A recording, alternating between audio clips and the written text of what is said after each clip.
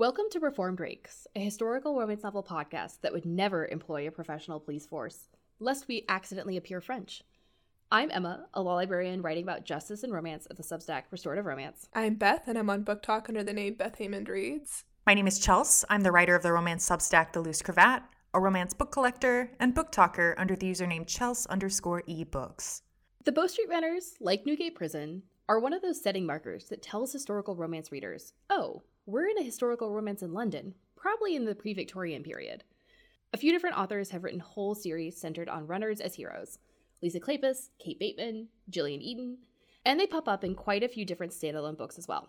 But like how we investigated in our Newgate episode, I was primarily interested in the why and the how of Bow Street becoming a part of the historical romance canon of setting markers.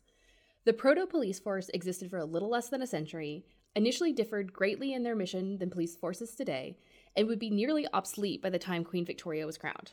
Founded by Henry Fielding, perhaps best known for his work as a novelist, the Bow Street Runners were England's first professional police force.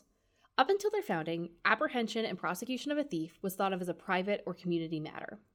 Bow Street was partially subsidized by the state, with an annual budget of £600, supplemented with rewards from private individuals who could afford it. Fielding was inspired by a fascination with professional thief-takers, men who made their careers by offering to go get a thief for a portion of recovered goods. These men were generally reviled as a necessary evil, since their proximity to criminality and corruption made them suspect. The runners were supposed to take the task of thief-takers and make it professional, noble, and sanctioned. The Bow Street Runners really became their legacy under the control of John Fielding, Henry's blind half-brother who took over after Henry passed. John Fielding had a vision for policing that lays some of the groundwork for policing today. John, as Henry's secretary, established methods for documentation for stolen goods and known associations that effectively created an institutional memory for Bow Street.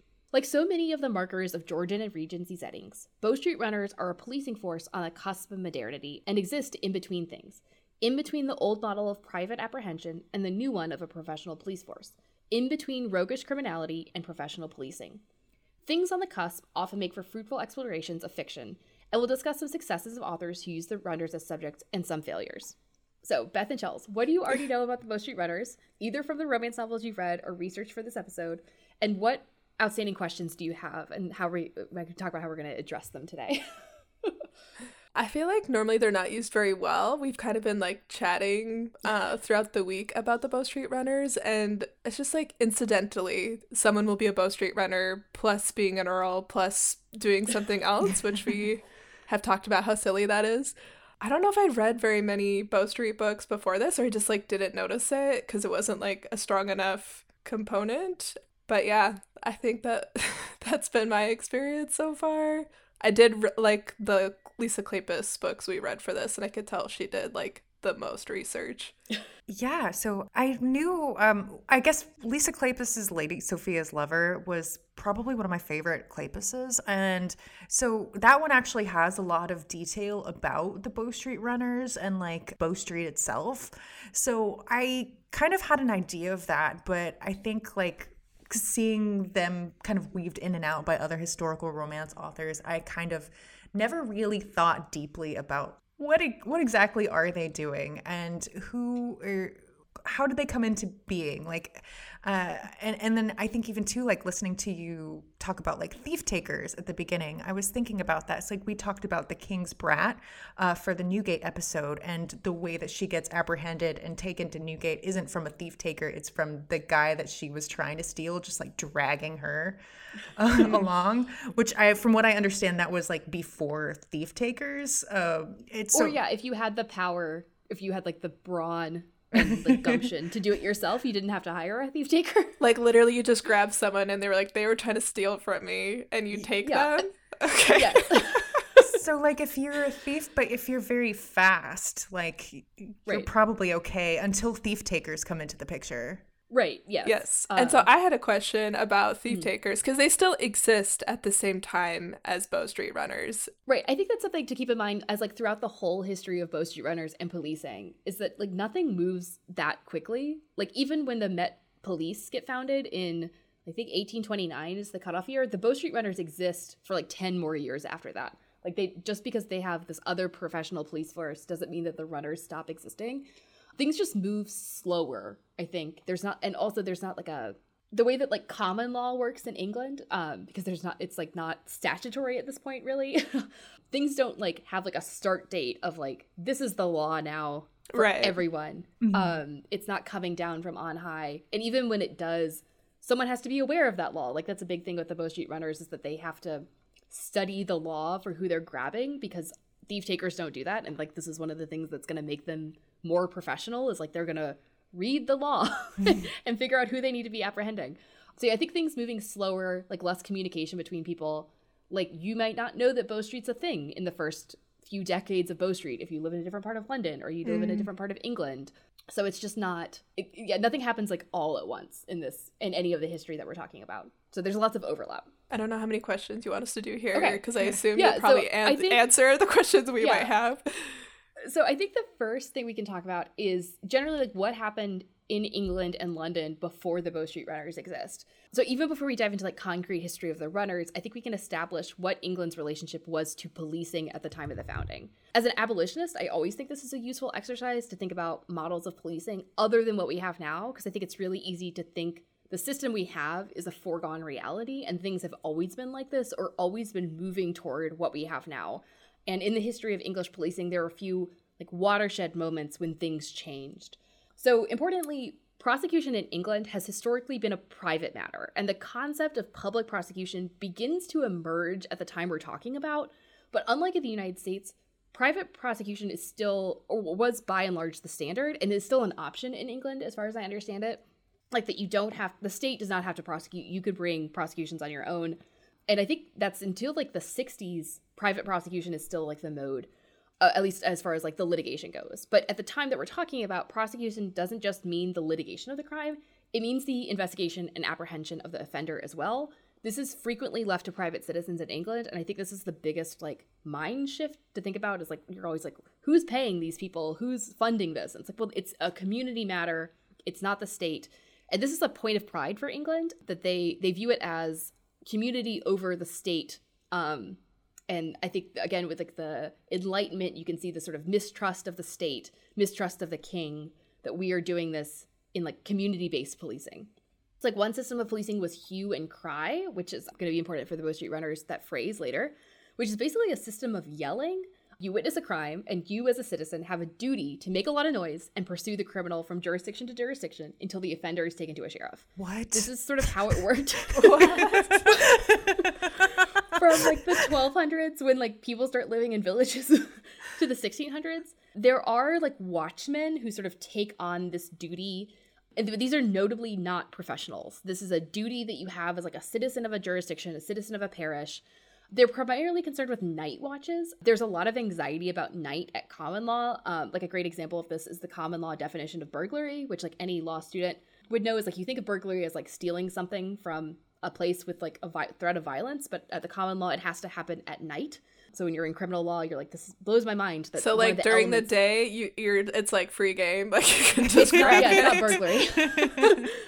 It's something, I think I don't remember what they call it, but it's only burglary if it's from a dwelling at night. That's in some jurisdictions, I think that's burglary really good to know. Is still limited to a dwelling.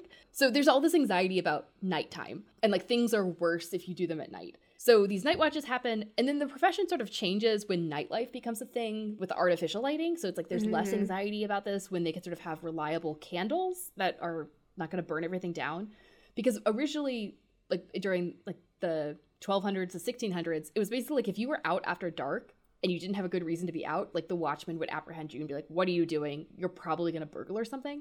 I think a great example of like sort of this watchman or constable is Dogberry in Much Ado About Nothing. We can sort of see Shakespeare like lampooning him as lazy, willing to sleep on the job, and he's an idiot who misapplies the law. That's like what his comic role in the play is, that he's constantly sort of citing the law incorrectly. And another important job is like watching out for fires. So constables and watchmen initially dealt with the beginning of the Great Fire from 1666, that they were the ones who were like on the scene, to the detriment of London, possibly. These people who are not trained to do anything are the people who are expected to deal with a fire.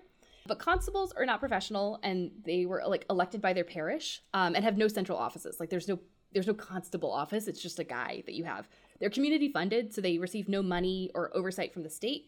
Even as they were taking people to state prisons, which we talked about in our Newgate episode, or sort of beginning in like under Henry II.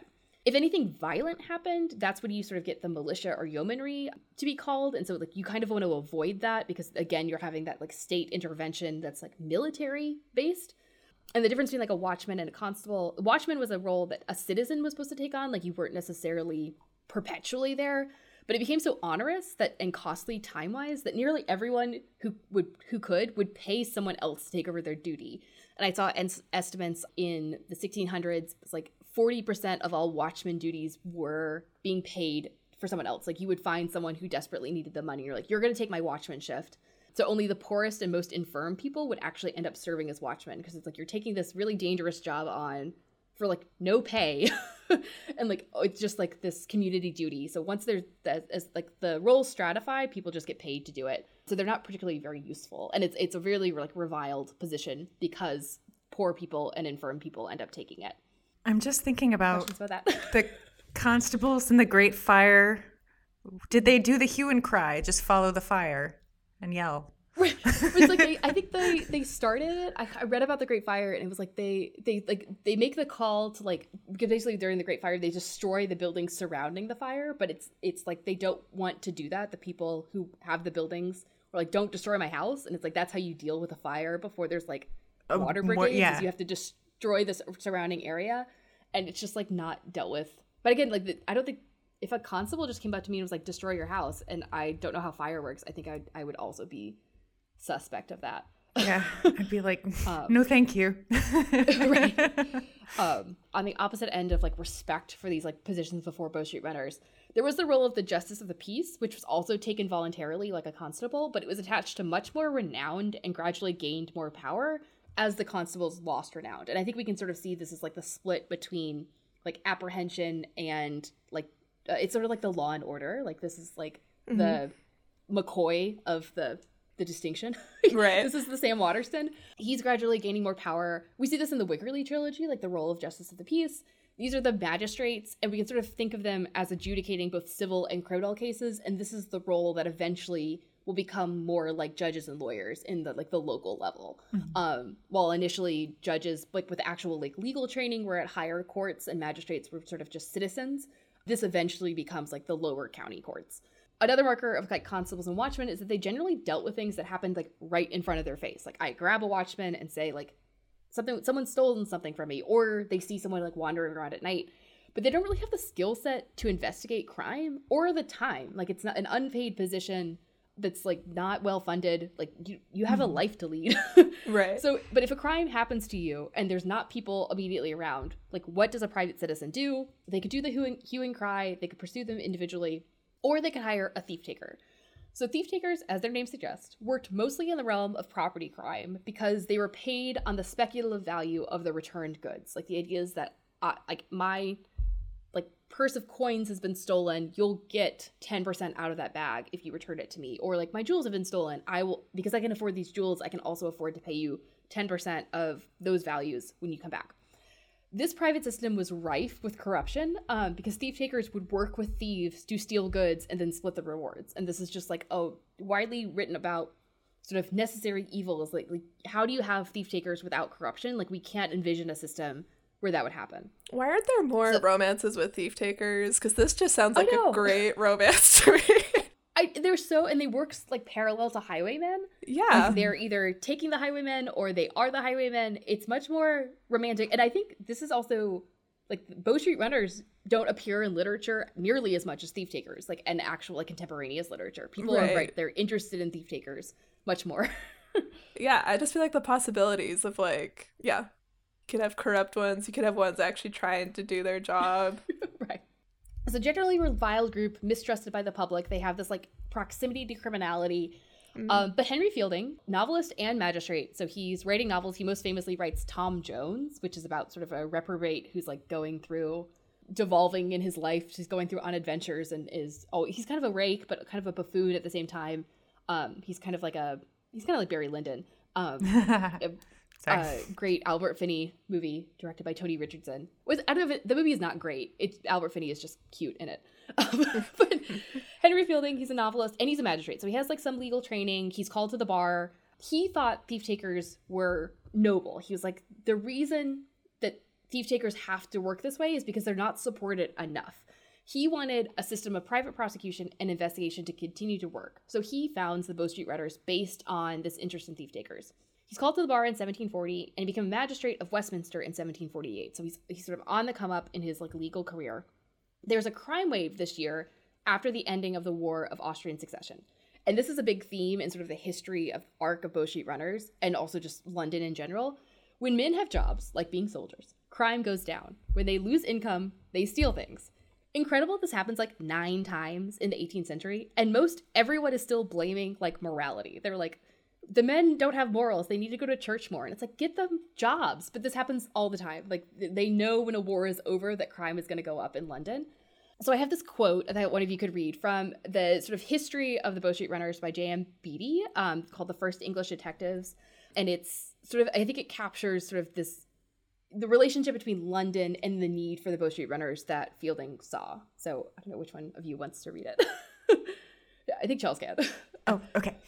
For in the winter of 1749 to 50, with reports increasing of violence in the streets of London, Fielding had taken what was to turn out to be an important initiative by organizing a group of men to devote themselves to seeking out and apprehending serious offenders and bringing them to Bow Street for examination and commitment to trial. The need for such a body, as he saw it, sprang from the reluctance of victims to undertake prosecutions and the difficulties they faced if they chose to do so, particularly the difficulties of apprehending members of gangs who were frequently armed and prepared to use violence to rescue any of their associates in danger of being taken. Victims got little help, Fielding confirmed, from the existing police forces. The impunity with which London robbers acted and the indifference they showed to the consequences of their actions exposed the serious weakness and incapacity of the civil authorities. A more vigorous response was required. Indeed, the kind of response that Fielding was organizing at Bow Street, the success of which would depend on public support of men willing to undertake the dangerous task of finding and apprehending violent offenders. Yeah, so Fielding sees this system as a victim-forward system, is that victims can't go to constables, they can't go to watchmen, and then thief takers take advantage of them. Mm-hmm. But also, this came up in the Newgate research that I did. Victims also, at least some of them, were apprehensive about pursuing prosecution because of the extreme violence that was meted out by the state with the level of death penalty, that's an anxiety that's also parallel here. Yeah. So I think that's sort of alighted a little bit in Fielding's understanding. Fielding can't understand why you wouldn't want to prosecute someone who's stolen something from you. Right. It's well, maybe I don't want them to go to death row. Right. Right. That seems to be a parallel theme.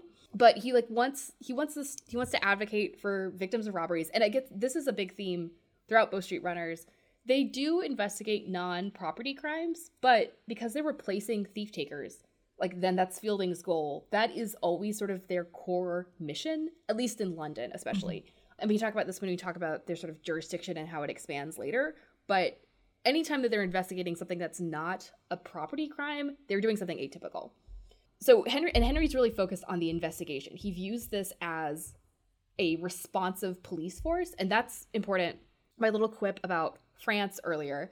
England is very hesitant as a collective to have a patrol-like police force. They view that as a military police. They view it as, they don't have fascism yet, but they view it as totalitarian. They view it as something that the monarchy does. And they distinguish between their monarchy and France's monarchy because of the Magna Carta. They're we don't do that here. France has this totalitarian police force, which is true. France does have a very strict police force much earlier than England, but they're anxious about having police officers patrol and surveil. And so Henry's solution to that is to have this investigation. He's only after something has happened will these police sort of follow the criminals. That doesn't really work. That's not how policing works. You can't have one half and not the other. And that's what happens basically when Henry leaves the Bow Street Runners. He founded the Bow Street Runners. He already suffered from poor health, and he would eventually immigrate to Portugal for the weather and die there. So his half-brother and secretary, John Fielding, would take over and then develop the runners. And these are his sort of John Fielding's runners become more notorious, and they're much more like the institution that we see in the novels. So initially we see the Bow Street Runners develop so they can investigate major property crimes. But during John Fielding's tenure, the 7 Years' War broke out. So crime goes down. All these men are off fighting in the war. And so they're not around as much. If they're any sort of professional age soldier, they go off to the war. So this is when we start seeing the equivalent of like broken windows policing. So it's investigations into minor crimes, supposedly to prevent bigger crimes, and also to justify the budget of the Bow Street Runners, because they have this like annually renewing budget. So every year they have to ask for the same money. Also, we know like broken windows policing has all these problems. It's like it's crimiogenic rather than crime preventative.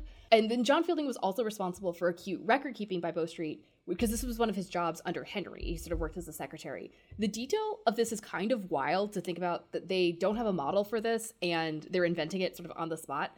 Like one of the things I read about, they would track the dispositions of transportation at the Old Bailey. So the court, they would go to the court, and when people got a sentenced transportation, they would mark down their name and how long they were supposed to be transported, so that if they saw them, if like they were transported for 7 years and they saw them 5 years later, they would apprehend them. And they had this like huge record of this so that these people could be arrested. They tracked reports of stolen goods.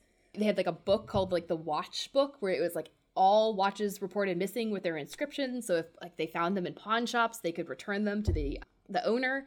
Watches? And then to supplement that, yeah. Is that what everybody steals? I think it's frequently stolen. Oh, okay. And also like easy to identify, because I guess they're frequently like inscribed. Oh, okay. Opposed to like coins. And then John Fielding sort of, he realizes that in order to have successful Bow Street Runners and expand their reach, these men have to be paid well. And so he both asks for more money, but he also helps them get jobs in carceral institutions, which also helps feed information to the runners. So runners frequently worked in places like Newgate or the Fleet or just any sort of prison, so that they could like have access to criminals gossiping and get that information. And so again, like we're reaching closer and closer to this like surveillance thing. Like, yeah, like you're taking notes on reported crimes, but then you're also like looking at all the pawn shops, like who's going to the pawn shop. You're going from investigation to surveillance sort of as John's in charge. This is also when they start patrolling. Initially, it's at crossroads to deal with highwaymen. Like they were like, we're only going to be at the crossroads on the outside of the city, near the gates, like where the highwaymen are. We're going to have like a patrol on horses. John Fielding's like always asking for more horses. He's like, we need more horses, to the Duke of Newcastle, who's like their patron. But then again, the patrolling aspect of policing moves the runners away from their original purpose of investigation. It makes them more like beat cops. Like they're first at the crossroads, and then they're at the seedy neighborhoods, and then they're sort of all over their jurisdiction. Also, it's like once these men don't have to work other jobs, they're kind of like, they become like plainclothes officers, where they're just like out and about, and they're like, I'm not doing my other job, I'm just always a Bow Street Runner. So some of the crimes that they were primarily concerned with are like, so property crimes, so smuggling is a big one, body snatching, much more than murder. So this was like a thing where, as again, during the Enlightenment, they're always like running out of bodies, like scientific institutions. So there's like a huge market for grave robbing and like stealing bodies. And so runners investigate that. Organized frauds like counterfeiting or rigged gambling, and then highway robbery. They did investigate some violent crimes, but murder investigations, generally the ones that I saw, seemed more related to situations where there's a missing person and evidence needs to be recovered. If a body was found in London, a coroner would be called. Like that's the job of the coroner. And so, and also like I think that also helps to think about the Bow Street Runners like purview of investigation. They're trying to find evidence, and like when you have the body, most of the evidence in a murder investigation is like on the body, and so you don't really need to find more evidence. But then also Bow Street expands their reach, and so the further away they get from London, the more likely they seem to be investigating non-property crimes like arson and murder, because those jurisdictions outside of London don't have coroners or as like robust other policing forces that are developing at the same time. And the Bow Street goes all over the place. Like they go to Scotland, they go to like Wales, like they get taken everywhere because the highwaymen are sort of everywhere.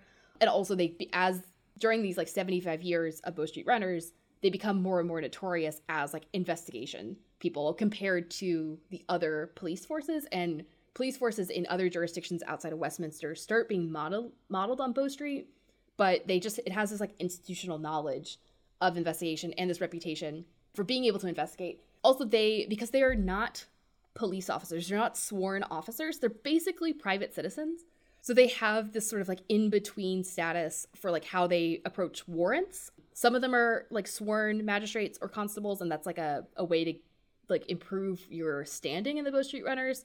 But it makes it harder for them to serve warrants, but it makes it easier for them to work outside their jurisdiction. And so it's like kind of positives and negatives of not being sworn officers of like a magistrate or a constable.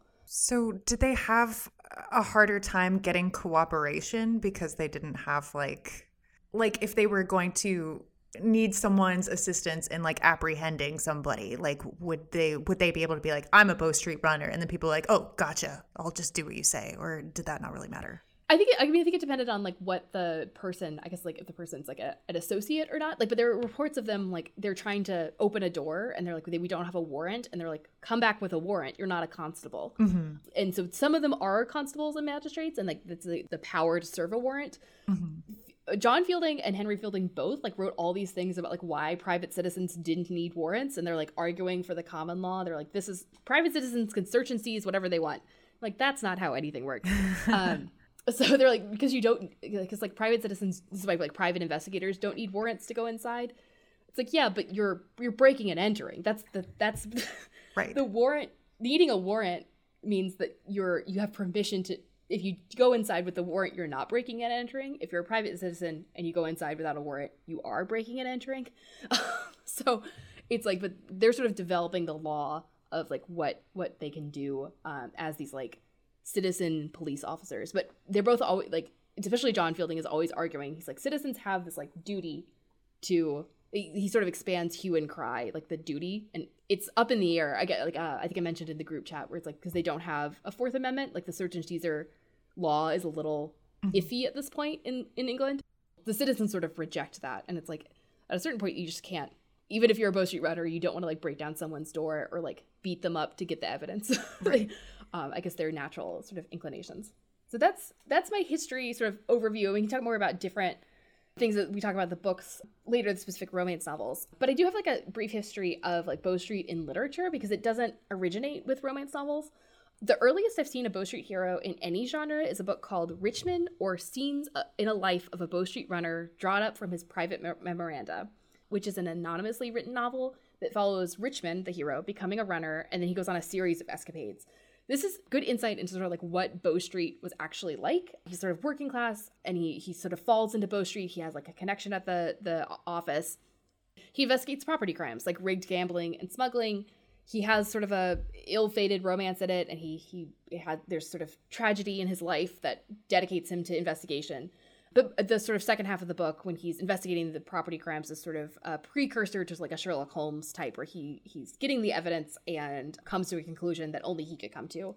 And then as far as early romance novels go, both Georgette Heyer and Barbara Cartland mention Bow Street. But as far as I can tell from their books, obviously I haven't read all the books written by them or even reviewed all of them. I've only seen it in the context of a hero hiring a runner. Like a hero will reference hiring a runner to investigate a property crime that happened at his estate or something. I didn't see any actual Bow Street runner heroes.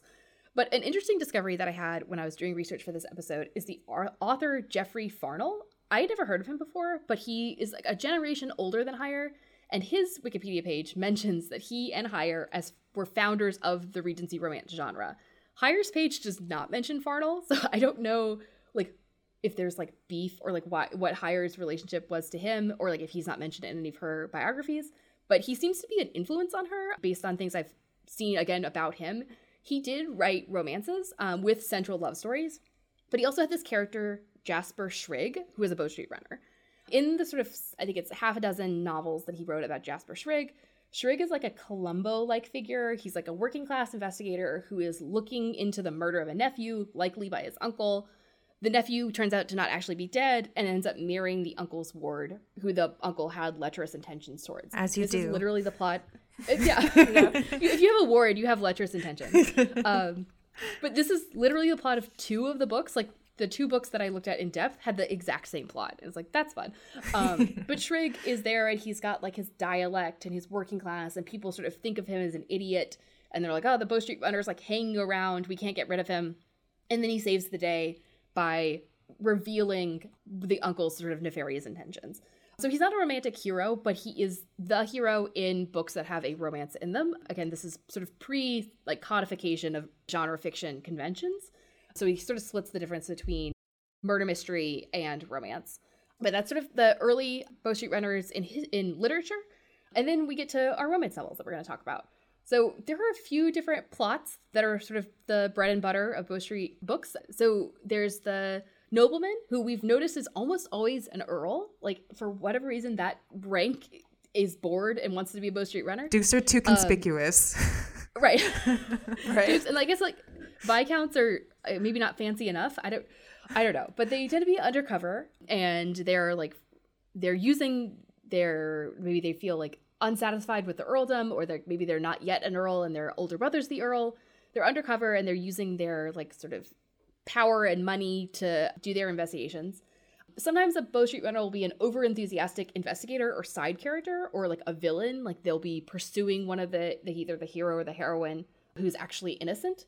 I think from what I can tell, heroines are more likely to be accused of a crime, and the Bow Street Runner is investigating her, and either he is the hero and this is like the precipitation of their romance, or the investigation creates drama for the hero, like he mistrusts the heroine because she's being investigated, probably for the murder of her first husband or something. So that's sort of overview of Bow Street. Any outstanding questions from my history, or you just want to talk about some romance novels? We can go to the romance novels, because I think as we talk about them, we can bring up like, hey, this is kind of a thing that comes up a lot, actually. Yeah. Okay, so I think Chels is going to start us with a sort of category romance that has a Bow Street Runner character. Yeah, so I read Miss Billings Treads the Boards by Carla Kelly. So Henry, the Marquis of Grayson, doesn't like himself anymore. After returning from the war, he's lost interest in everything, and he has this come to Jesus moment where he realizes that he isn't important to anyone. His laziness has kept affection at a distance, and his idle, aristocratic life feels increasingly meaningless to him. So Lord Grayson's solicitor and friend remarks on the drastic changes he's noticed in the man, calling him lazy to his face. The solicitor, upon learning that Henry will be visiting a friend in the country, gives him a task: find his other client, Catherine Billings, and give her good news. So Miss Billings, whose art collector father has just died, is on her way to a new governess position. She mistakenly believes that a sketch her father left her is fraudulent, but according to the solicitor, it's real and could be enough for her to keep her from having to work at all. So Henry agrees to do this. On his way home to Pack, Henry sees his nephew and heir, Algernon, and he asks Algernon what he likes about him. Algernon is a vain and kind of foppish man, and he answers in earnest. He likes Henry's money. This is the final straw for Henry, so he cuts off Algernon from funds, and then when he returns home to Pack, fires the valet that he has that kind of coddles him as though he's a child. He's like, I've just had enough of this. So meanwhile, Kate Billings is on her way to her new governess position, and she finds out that the man of that household she's to work for is a lecher. She grows increasingly nervous, enough not to notice that she got off the coach at the wrong stop. She's picked up by a handsome man named Gerald Broussard. Gerald thinks that Kate is the actress he's sent to pick up for his employer, the head of a troupe of actors, and Kate simultaneously thinks that Gerald works for the household she's to governess at, so it's like mistaken identity. When they realize their error, it's like too late for a neat resolution. She doesn't want to be preyed upon at the household she was hired at, and the acting troupe is short one actress who was supposed to play the part of lusty widow. So Kate agrees to fill in. So let's not forget about Henry. On his way to the country, Henry is accosted by a nervous highwayman who points a gun at him. So Henry tries to talk him down, but the highwayman panics and accidentally shoots him, like scraping the side of his head. So as the highwayman rides away, Henry recognizes the man as his former valet. Oh my gosh. So his nephew Algernon and the valet were working together to scare Henry so that Algernon could come to his rescue last minute and redeem himself in both Henry's eyes and pockets. So it's just like a brilliant plan. Of course. So then a wounded Henry encounters the acting trope, and Kate helps nurse him back to health. Henry is like immediately smitten with Kate, and while he reveals to her that he's a Marquis, he decides to pretend that he's actually in mortal danger and that he has to remain in hiding.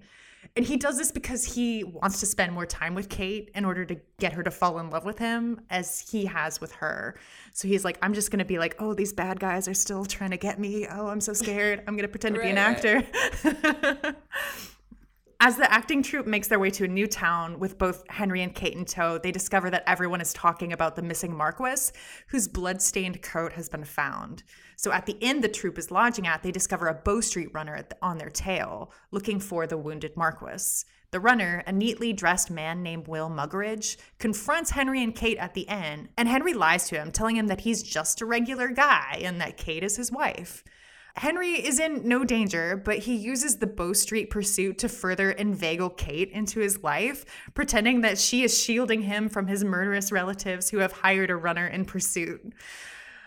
Will, the runner, does not give up. He shadows the acting troupe through their lengthy preparations at a new venue, and he's the only one who clocks Henry for who he truly is. He, obviously knows that Henry's lying and is always telling him, he's like, I know you're lying to me. I'm just waiting for you to slip up. But he's very patient and amenable, and he's just content to just hang around until Henry gives himself away. So like Kate and Henry, Will also gets enmeshed with the acting troupe. He falls in love with one of the daughters of the troupe's leader. So Kate and Henry have a ways to go to their HEA at this point, as they haven't really dealt with Henry's lies yet. But the resolution of the Bow Street storyline is that Will ends up deciding to leave Bow Street to pursue a career with his ladylove in acting. And he reveals to Henry that he was hired by his guilt-ridden former valet who wanted someone to find Henry and make sure that he was okay. So this was really quite funny and cute. I really liked it. But yeah, I guess kind of the first thing is what is the... Is it a big step down from Bow Street runner to actor? I think so. I think Bow Street runners have this proximity to criminality, and sometimes they were prosecuted for corruption. So it wasn't the Fieldings made a perfect. I mean, that's also true of police today. That sometimes they're corrupt, but I think they were respected more because they were got the job done, and also had this they had an institutional, the Fieldings or whoever was the leader at the time wouldn't tolerate corruption.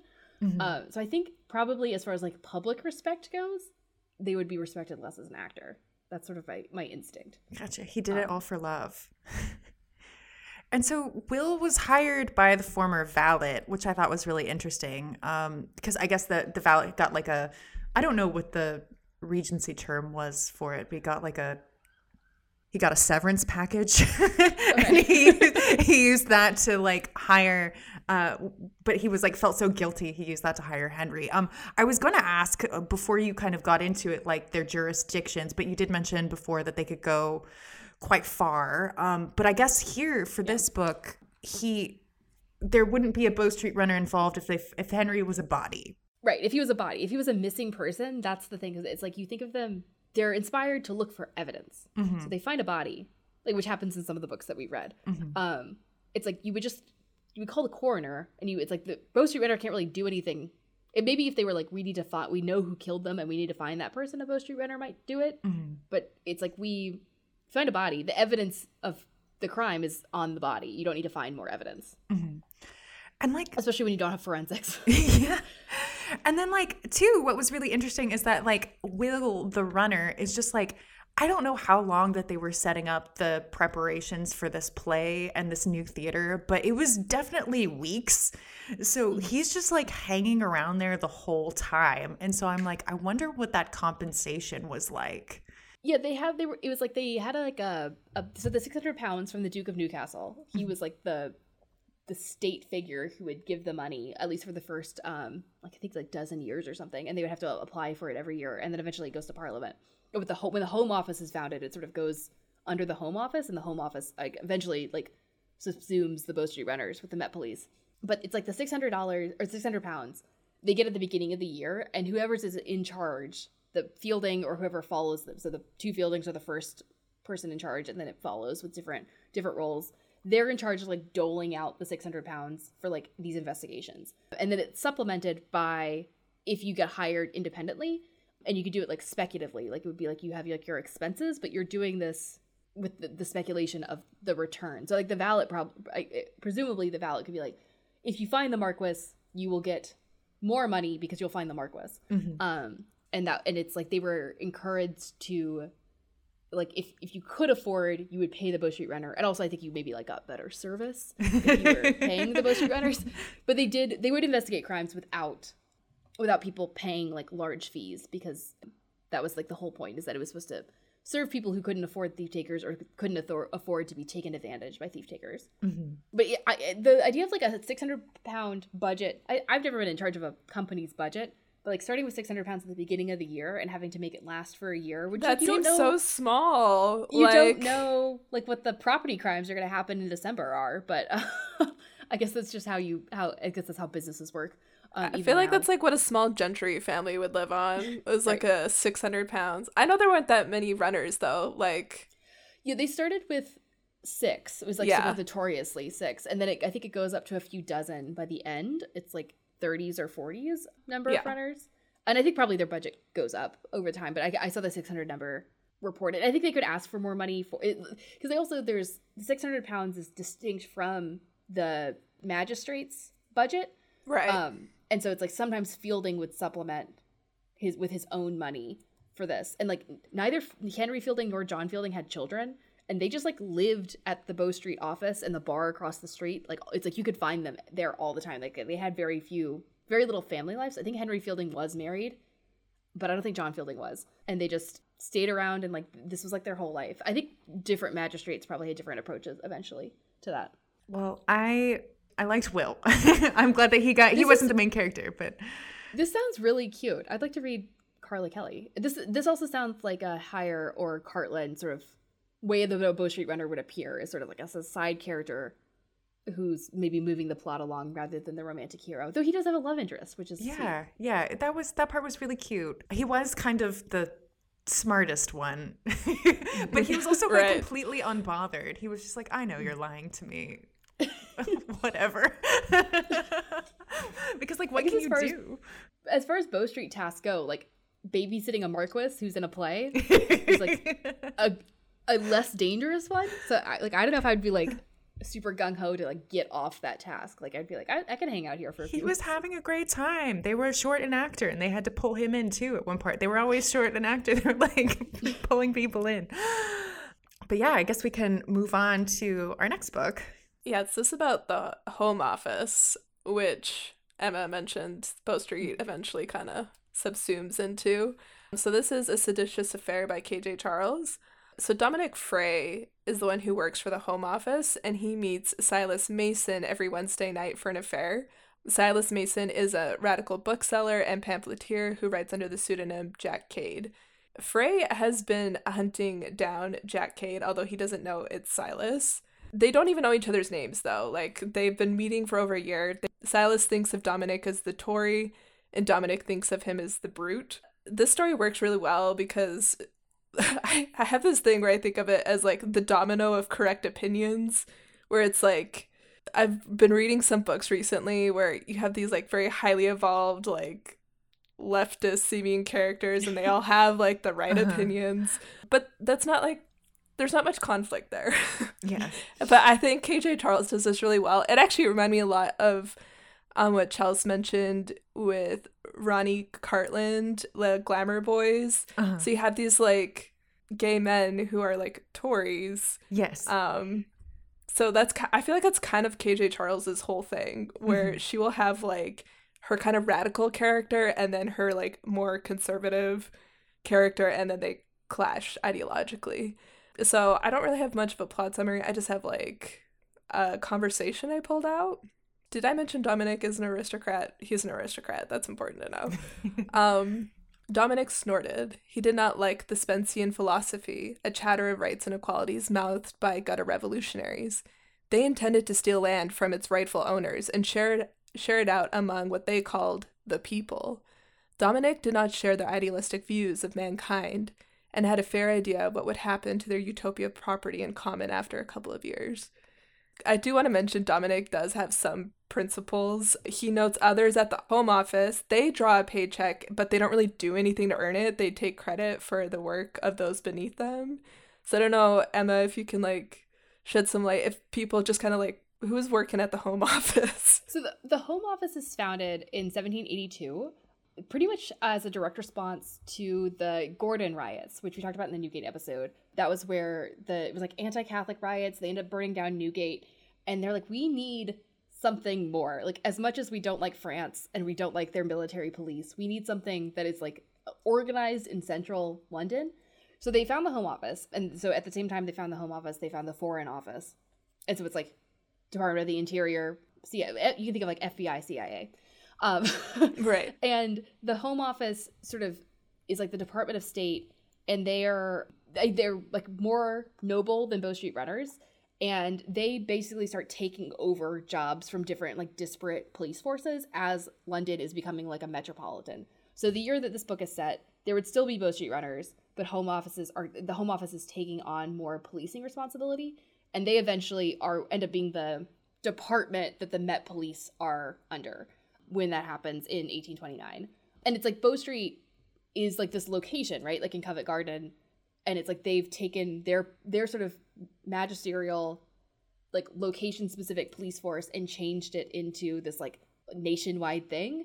And it's like ultimately the Home Office is more appropriate for that than Bow Street, which it is appropriate in London because Westminster, like where it is in Covent Garden, is like at the split between all these different jurisdictions apparently. Mm-hmm. So it is like suited for this like multi-jurisdiction force. But as the Home Office becomes more powerful and like respected and like has sort of like the Secret Service aspect of it, that's when they take over Bow Street. Yes. Thank you. Home Office we'll talk about more. It's not just this book. And so I was mentioning that there was a scene where Dominic, he ensures that this lower level employee gets the proper credit for the work that's done. And then just one other thing I thought was interesting, or that's kind of interesting about male romance in general, is this kind of like inherent contradiction for a character like Dominic to uphold the letter of the law while technically like breaking anti-sodomy laws. Dominic challenges Silas on this Silas challenges Dominic about this early on. So Silas repeats some gossip that he's heard that the Duke of Cumberland has cut his valet's throat, and Dominic says that's slander. Silas ups the stakes and says everyone knows it, and apparently he had fathered a child on his own sister. So this is now the conversation. Well, he didn't, Dominic snapped, either. That's a gross libel put about by muckrakers and rabble-rousers. Silas is responding, let's call it an analogy then, and just imagine Cumberland cut his valet's throat. You think he'd hang for it? Dominic sat back. Perhaps not, he admitted. No. So there's not one law for all in the first place. Are you going to prosecute me for sodomy? Turn king's evidence? Dominic responds, no. So there are laws you don't think will be enforced and laws you don't think should be enforced. So I think this whole book is just, KJ Charles is just very good, like I mentioned before, with like contrasting ideologies. And it's not like, I don't think Dominic by the end of the book is like completely turned around and is like pro-radical and like pamphleteer, but they do make their relationship work. I actually don't remember how this book ends. It's been a while since I reread it, but I do endorse reading it. I guess my other question would be if the Home Office was in charge of like putting down revolution. Yeah, thought. Like homegrown insurgency. Yeah, because that's what the Gordon riots are seen as. The Gordon riots are like I think they're actually like anti-Catholic, because I think Lord Gordon was like pro-Catholic. It's messy politically, the Gordon riots, but because they're very like anti-establishment, and that's what they burn, like the Bank of England, and they burn Newgate and the Fleet, and so it's that sort of like homegrown terrorism. Like they don't have that word yet, but is definitely like the concern of the Home Office, and like spurs the interest, which again, as you think about like England is like, we don't want to have police patrolling, but then the level of like censorship and like interest in sort of radicalism and like controlling radicalism during the Regency period and early Victorian period is so, it's like you're totalitarian, it's okay, like why are you pretending like you're not? Right. This comes up a lot in like the Bow Street and the bar that they have, and like sort of it becomes this like, it's like a police pub, right, where like people are hanging out and like spreading this information, and it's like, this is the nature of policing, is that like if you have police, they're surveilling, they're patrolling, that's they're like lying to themselves, it seems, about like the level of control that they think they're having. And people are advocating for it, even as Parliament is saying, like, we don't want to do this. We don't want another Bastille. That's the thing that they're like, because the French Revolution they see as like a direct, it's like a threat to them. Yeah, the French Revolution, it's obviously there are lots of factors that caused the French Revolution, but the level of policing that is happening in Paris leading up to the French Revolution is part of it. Like this level of information that's being shared and like control and surveillance. And so England's like, we don't want to have a French Revolution, so we have to take all these things to avoid that. But it's like, yeah, the move of modernity is towards policing, is that we as we have cities, we move towards more policing. If I'm remembering correctly, Silas, something happens in the book where like Silas has already been like convicted of sedition before, and there was something where it was understood that if it happened again, he would be transported. I think that's right, because at the end of the book, the whole plot is trying to make sure Silas doesn't get transported. Ugh, so horrifying to like have that be dangled as like a punishment in front of you. So the next book I have is Sometimes a Rogue by Mary Jo Putney. Sarah Clark Townsend is the twin sister of Maria, the Duchess of Ashton. Maria is heavily pregnant, and she and Sarah decide to visit the church while Sarah is in town. So when they're leaving, Maria goes into labor, and they return to the church, sending the groom away to fetch a doctor. While they're alone, they hear men arrive at the church, loudly and unceremoniously proclaiming that they've arrived to kidnap the pregnant duchess. So Sarah hides her sister and pretends to be her, angrily telling her kidnappers that she's already given birth and that they got their facts wrong. The kidnappers end up taking Sarah. When Mariah's husband, the Duke, finds out about the kidnapping, he asks his friend Rob Carmichael, who is not only a Bow Street runner, but has conveniently just arrived for a visit, to find Sarah. Rob tracks them all the way to Ireland, and he's able to spring Sarah from the clutches of her kidnappers and bring her back to England. So Sarah is kidnapped by members of Free Asia, which is Irish for Ireland. This is a fictional organization that Mary Jo Putney created, and she describes them as a radical group. Their goals are similar to the Society of United Irishmen, who you might remember from our Stormfire episode, a real group that worked for a free Ireland unencumbered by the British. Society of United Irishmen dissolved in the early 1800s, so several years before this book is set. So this fake radical group's members are portrayed as bumblers. They kidnap the wrong person, loudly proclaim their plans, and are generally very inept. What's interesting to me is that this group that is so radical and awful has only gone so far as to kidnap a woman.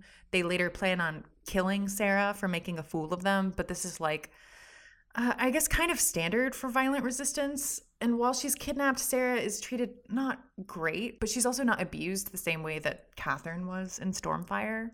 So anyways, Rob, the Bow Street runner, is the younger son of an aristocrat and is part Irish. Because he speaks Irish from spending so much time there, he's able to pretend he's a local in order to move under the radar while rescuing Sarah. There are moments that talk about Irish oppression under British rule, but it's kind of vague, and there are so many villagers that are willing to work against this radical group because they are the, quote, bad guys, in a way that felt very false to me, because the bad guys to them would be the British and not this other group that has kidnapped an aristocrat that they probably don't care about.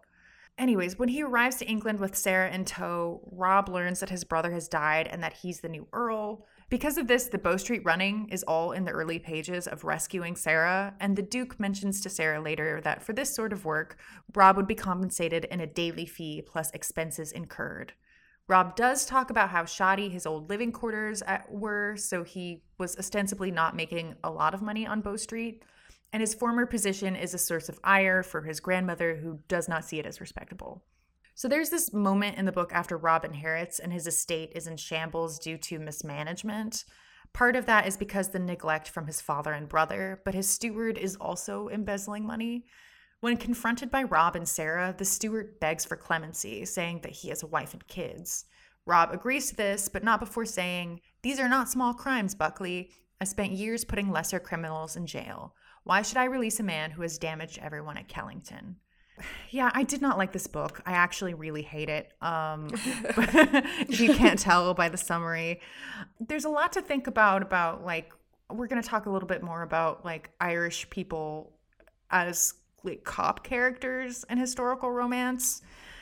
I think this one is like even more fraught because Putney has these like really weird politics where like she like props up Society of United Irishmen as like these respectable radicals because they were nonviolent. But by the year that this was set, like 1812, I believe, the Society of United Irishmen had already been disbanded, and the British definitely didn't see them as nonviolent at any point after the Irish Rebellion of 1798. So I'm just kind of like, what history was she trying to reference? And it just there's this like this weird respectability about like the right way to rebel against oppression, which like the oppression is like, the British are really mean to us, and which is kind of like downplaying the inherent violence in it. So yeah, that really annoyed me so much. But I guess kind of to get back to like actual Bow Street running. So you want to talk about Irish Bow Street runners here? Yeah. So the likelihood of a Bow Street runner being Irish seems far removed from reality.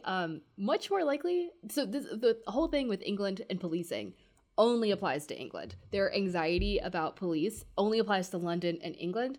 There are professional police forces in both Scotland and Ireland way earlier than the Met Police. So there's one in Ireland after the Irish Rebellion. So I think it's established in 1800. Scotland a little bit later, I think.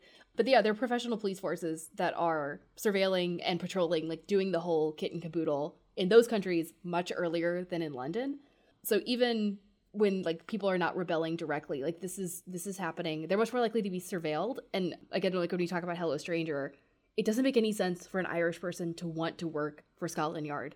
It doesn't track at all with like their politics, or even if they're seeking a free Ireland, they're not going to find that in a London police force. Yeah, there's one point where Rob tells Sarah, if I was living in Ireland, if I was living here, I would join the Society of United Irishmen, which no, you weren't. They were disbanded. But also, like, what? You're a Bow Street runner. Like, why would, what? Right. Yeah, if he's like, is he an earl of like an Irish county, yeah. Or is he an earl of a English county? English. So he's an English earl, but his mother is Irish. But he also owns. This is like another thing that really annoyed me in the book. So he owns an estate called Kilvara in Ireland. It's just mentioned. They never go there. But something that happens is like his estate in England is being mismanaged, and then he finds out his Irish estate is also being mismanaged, and he's like, oh well, I might just have to sell it, but it's too bad, I won't be able to vet who I'm gonna sell it to, and these tenants are gonna suffer. And then Sarah, who's like Sarah is like a very the heroine of this book is a very a hoyden stereotype with like no redeeming qualities. So so she's just like immediately good at everything, but there's like nothing under it at all. Like, so she's like immediately able to identify that the steward is stealing from Rob like within 3 minutes by looking at the books while he's talking to Rob. Like, it's just that's the type of character we've got here. But she has this like really brilliant idea that like, here, I'm going to read the quote. "Too many people for the available land," Sarah said thoughtfully. "What about immigrations? Would any of the tenants be willing to move to the colonies for hopes in a better life?" So her idea is that she's going to give £1,000 to the Irish tenants and just tell them to move to America. And then everyone's like, great idea, Sarah. Oh my gosh. Which is, and I'm just like, all of you guys are paying lip service to like the idea like you understand the source of the rebellion, like you understand the source of the resistance, but you don't if you really think the problem is solved by them moving. But okay, so yeah, I guess for this book, not a lot of Bow Street running. I mean, I guess there's a big part of him saving Sarah, which is ostensibly part of his Bow Street running duties. So they're the Bow Street running, but you've got two things. You've got an earl who's a Bow Street runner, although he was technically a Bow Street runner before he became an earl, but he was still like aristocrat. Like, I think in this book he was using it to like, he really hated his family, so he was just like, fuck you family, I'm gonna be on Bow Street. Right. And then he's also, of course, Irish, which is a thing that I guess we'll get into a little bit more in Hello Stranger as well. Well, this is like your point, but I'm also going to connect it to Emma's thesis from the Newgate episode, where it's like, if you're going to talk about Newgate and historical romance, you're going to be basically talking about modern prison as well. Like, kind of your conception of prison will be part of Newgate. So that's kind of, you have this point here, Chelsea, where you're talking about like, we have this perception of like Irish American cops and like stereotypes in movies, and maybe like you feel like that's kind of being like Mary Jo Putney's kind of pulling some of that onto her character, or that feel. Yeah, that's what I that's like how I am trying to rationalize this, because like, why else would you even bring up the like the oppression of the Irish people, and then also like tie your main Irish character to like someone who's like enforcing in some way, or who's more aligned, like part with, of the oppression kind of. It's weird. Yeah, like and I think that's I'm just like picturing Mary Jo Putney like watching I know this was years before Breaking Bad came out, but like I'm just picturing her watching like Mike in Breaking Bad, where they're all at the Irish pub, like when the corrupt cops and stuff. Like that's her being like, Bow Street. That's well, actually, no. This was written in 2012. Maybe she was. Right. Maybe she was watching The Departed. Like, I literally thought of The Departed. I was like, this feels kind of like. Yeah, I mean, I think like Newgate, it's like if you're writing a police character in 2003, 2023, it's like this is true of all historical romance. Like whatever you're calling about, whether it's police or anything, like you're writing both about the period that you're setting it and writing it about it now. Like I think even if the most like historically accurate book, you're also writing it in the year that you write it. And I think this is true of like all period pieces, historical romance, movies. The thing with Newgate is that like Newgate is a bad metaphor for modern prison, and so it doesn't work, and then it doesn't. It's like you're gonna have all these historical inaccuracies. So I think it's actually it's easy to see that it's a metaphor for modern prison, or that people like their politics about modern prison comes out more clearly. And I think similarly with Bow Street Runners are not like historically are not good metaphors for modern day policing. And so if you read a Bow Street book or any sort of Met Police book, anything, I think the stuff is more. It's more metaphorical than it actually seems. Because I think this is true. Like, if you talk about this with, like, sex mores. Like, if you're writing a book now and you're looking back, like, it's also going to be about sex in the time that you write it. But those, I think it works both and a little bit more with sex. But with these, like, political entities, especially ones that are oppressive, it's like, I wish people would just sort of acknowledge that it's like, if your Bow Street Runner is investigating a murder, or your Bow Street Runner is an Earl or something, it's like, this is about cops now, so just like say something interesting about it. Or what happens, I think, with a lot of the books that we've read is that they are saying, I guess, interesting things about it, but they're things that are more conservative than I think the books or the authors might have us want us to believe, right. Or things that we don't agree with, and it's like just the nature of calling on this part of history. All right. So we're going to jump to Hello Stranger by Lisa Kleypas. This is another Home Office book, and it's also the latest one that we read, like the year it was set in. It was set in 1876. So Garrett Gibson is a female doctor. She's walking home one night, and a bunch of off-duty army men threaten her. She fights them off using her cane, and then discovers that someone has, like, helped her during the fight, and we discover that Ethan Ransom has kind of been following her every Tuesday night. Garrett does the, like, I don't need help routine, and Ethan's like, dear God, yes, you do need help. So this leads to a self-defense class, basically. They really like each other, but Ethan is a spy, and so he doesn't want his spy work to put Garrett in danger. Obviously, Ethan isn't like a Bow Street runner. But a bit of his history that I thought was interesting is he starts off as like kind of like a beat cop who voluntarily works in the slums and solve unsolved cases at night for fun, I guess. So this is a quote from the book. And this is a cop talking to Garrett about Ethan. The cop's talking. He cracked a murder that had baffled the division's sergeant detective for years, cleared the name of a servant falsely accused of jewel theft, and recovered a stolen painting. Garrett responds, so he's worked outside of his rank, and the cop she's talking to is like, right. And then this is the cop talking again. But instead of charging him with misconduct, they promoted him from 4th class constable to inspector. And Garrett's like, 5 levels in the first year? And the cop's like, no, the first 6 months. But before they could promote him, the Home Office like recruits him. I thought this was kind of funny because I feel like that's not how it actually would have gone down. Like, they would have been like, let's promote this guy doing great work. They probably would be like, let's fire him. He's making us look bad. That's like my instinct. And then I think another important thing to bring up is kind of like the structure of the Home Office, or at least as Lisa Kleypas relates it, and kind of this rivalry between the Home Office and the Metropolitan Police. So this is from the book. There was a vicious rivalry between Jenkin, that's the Home Office boss, and Fred Felbrigg, the commissioner of the Metropolitan Police. Jenkin and his 8 Secret Servicemen had become direct competition for Felbrigg and his team of a half a dozen plainclothes active officers. Jenkin treated Scotland Yard with open contempt, refusing to collaborate or share intelligence. He said publicly that London police were incompetent, a pack of fools. Instead of using them for extra manpower, Jenkin had sent for Royal Irish constables from Dublin.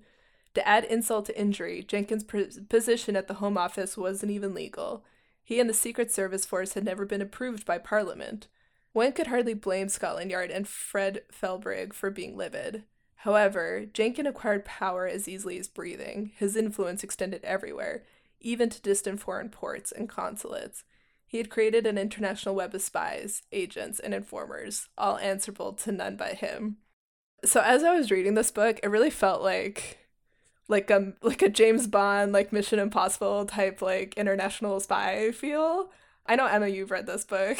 I don't know if you felt the same way. It's Lisa Kleypas trying to do like John le Carré novel. Yeah. But it's so the Metropolitan Police, as far as I understand it, is like under the Home Office. Like they're kind of like under it, but I guess they're separate and apart, and like their actual duties are different. And obviously the Home Office is like larger, so it makes sense that they have like these other teams. So I think maybe it's like the parallels are there, where it's like there's a Home Office team that's working sort of on this like interesting cases, and the Metropolitan Police are like more of these like beat cops who are doing like the everyday grunt work, and so they have this like resentment towards them. But it's a fun, it's like as far as like mysteries go, and like Lisa Kleypas trying to do something interesting, it is, I think she pulls it off. She doesn't always, but this one I think is solid. I do not like I reread some scenes for this episode of this book. I do not like the surgery scene. It is which is funny because I actually really enjoyed it. It was like harrowing the first time I read it. I should have skipped it. It's something about it like got to me. But I like this scene, and this is like unrelated to anything we're talking about, but it feels like, you know, that scene in like an action movie where the hero wakes up in the hospital at the end and the friend is sitting there and the guy wakes up and he's like, how long was I out? And his friend's like, doesn't even look up from reading, will be like 4 days. Anyway, this entire surgery scene feels like the behind the scenes to that, like what Garrett has to do to keep Ethan alive. You could tell Kleypas did her homework. I really enjoyed it. It was good. Yeah, I guess if I had to pick like a hero being shot, I would pick this over St. Vincent any day. She kept him alive, but at what cost? Right. And I did want to add, Kleypas does pull, like she's pulling from history here. There's like a conspiracy plot that's fictional, but, and this is quoting from the author's note, there really was a secret and unauthorized team of agents supervised by Edward George Jenkinson. He ran clandestine operations from the Home Office, often competing with Scotland Yard. Jenkinson was dismissed in 1887 and his force was replaced by the official Special Irish Branch. So when I was reading it, I'm like, this feels very fantastical, but apparently it's rooted in some history. Do we want to talk about the one you both quit? And then we talk about I only have like one question from it where it's like, so Chelsea and I both tried to read this book, A Lady Never Surrenders by Sabrina Jeffries. Beth got way further than me. Yeah, jealousy enough at the prologue. I think I had to like the second chapter. I don't even know. But it's the fifth in a series. I don't even know if... Okay, it's the fifth in a series, and Celia's grandmother conditions her grandchildren's inheritance on all of them getting married in a year. So Celia's the youngest, and she wants Bow Street runner Jackson Pinter to investigate 3 potential marriage suitors. It seems like he's done this before for her like older siblings, and Jackson is employed by one of the brothers, I think. So that's like the only question or talking point I have from this book is like, do they do background checks? Like, that's what this is. I didn't see anything like like as far as like just like private hiring. Also, it doesn't go against like Fielding's like conceit, which is like we're supposed to investigate after the crime has happened. Mm-hmm. Right. But I mean, I guess like in your private time, you can do whatever you want because you're effectively not really a police officer. You could just investigate with your skill set. Yeah, this did not seem to be like a way that they made money that I saw in the nonfiction stuff that I read. Yeah, I thought it was, I don't know. It's not like the worst conceit I've ever read, but it was just like a little strange. I was like, oh my God, thank God there are more Bow Street books so I don't have to read this one. It was... Yeah, this is an anti-recommendation. Yeah, this is I feel like this is the most anti-recommendations we've had in a single episode, too. Yeah. Because this one, we were just like, we need Bow Street books. So it wasn't like we were operating from like a theme and then plugging in books that we've already liked. So... Yeah. So we can, I guess we talk about the book that inspired this episode, which is a book that we actually do like. Yes, we should talk about that. That we've all read, that we all like. All right, yeah. So Chelsea is going to tell us about Lady Sophia's Lover by Lisa Kleypas, which is a good book and a good Bow Street book. So it's both things at once. Hey, good books. So Sophia Sidney, the destitute orphan of a viscount, arrives at the office of Sir Ross Cannon, the chief magistrate of Bow Street. Sophia asks for a job as his assistant, and Ross declines because she's a woman, offering her the position of a housekeeper instead, a position that she emphatically doesn't want. Ross never has the upper hand in this negotiation. Even though he ostensibly holds all the cards, he is immediately so smitten with Sophia that the good judgment that he's famous for flies out the window. The compromise is that Sophia will work as a housekeeper with some assistant duties on Bow Street. So Sophia has ulterior motives for gaining the position. Her younger brother participated in a highway robbery and was sentenced to time on a prison hulk. So originally created to reduce overcrowding in prisons, prison hulks were largely docked ships where people convicted of a crime would be imprisoned after a full day of hard labor. Sophia's brother, who was a teenager at the time of his conviction, died on the prison hulk after getting cholera.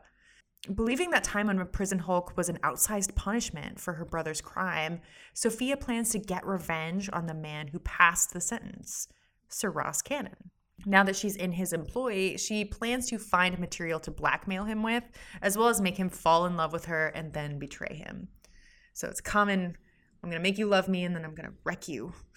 Sophia's Bow Street duties include listing the occupants of prisoner vans coming to and from Newgate, compiling reports of the Bow Street runners, and taking depositions from what Sir Ross Cannon calls the, quote, foul characters who parade daily through Bow Street. She also has to compile notes for The Hue and Cry, which Kleypas describes as a weekly publication of police news containing descriptions of offenders at large and the details of their crimes. As the chief magistrate of Bow Street, Sir Ross Cannon is in charge of all the Bow Street runners and is credited with the expansion of their powers. And this is a quote from the book. For decades, Bow Street No. 4 had served as a private residence, public office, and court. However, when Sir Ross Cannon had been appointed chief magistrate 10 years earlier, he had expanded his powers and jurisdictions until it had become necessary to purchase the adjacent building. Now, No. 4 served primarily as Sir Ross's private home, while No. 3 contained offices, courtrooms, record rooms, and an underground strong room where prisoners were held and interrogated. And then here's another quote that I thought was interesting. This is from Sophia's point of view. There were rumors of corruption surrounding the runners and their activities, reports of illegal raids, brutality, and intimidation, not to mention acting outside their described jurisdictions. Everyone knew that Sir Ross and his, quote, people, as he termed them, were a law unto themselves. Once an already suspicious public was given solid proof of their misconduct, the paragon, known as Sir Ross Cannon, would be ruined beyond redemption. This is like the one book I feel like where we spend so much time with Bow Street Runners, whereas before they're just like, it's just a guy. Yeah.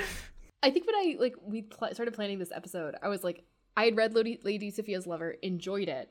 And I was like, oh, people will have read this book because it's kind of also the first, I think it's published 2002 or 2003. Mm-hmm. I think it's the first romance novel that I've identified that has a hero as a Bow Street Runner.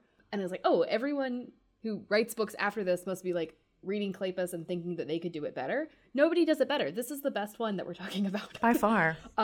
Like by far, both for Bow Street and for the novel. Like it's a really good romance. And also like so much of the history is there. Like the hue and cry. Like that's the actual, that is like a invention of the Fieldings to like, and that's how Bow Street becomes sort of like outside their like sort of small sector of London, is that they publish, they sort of take advantage of the publishing abilities and we're going to report crimes and also like enlist sort of the community. They were to take that community policing and publish things about it and like use gossip networks and whisper networks to prosecute these crimes.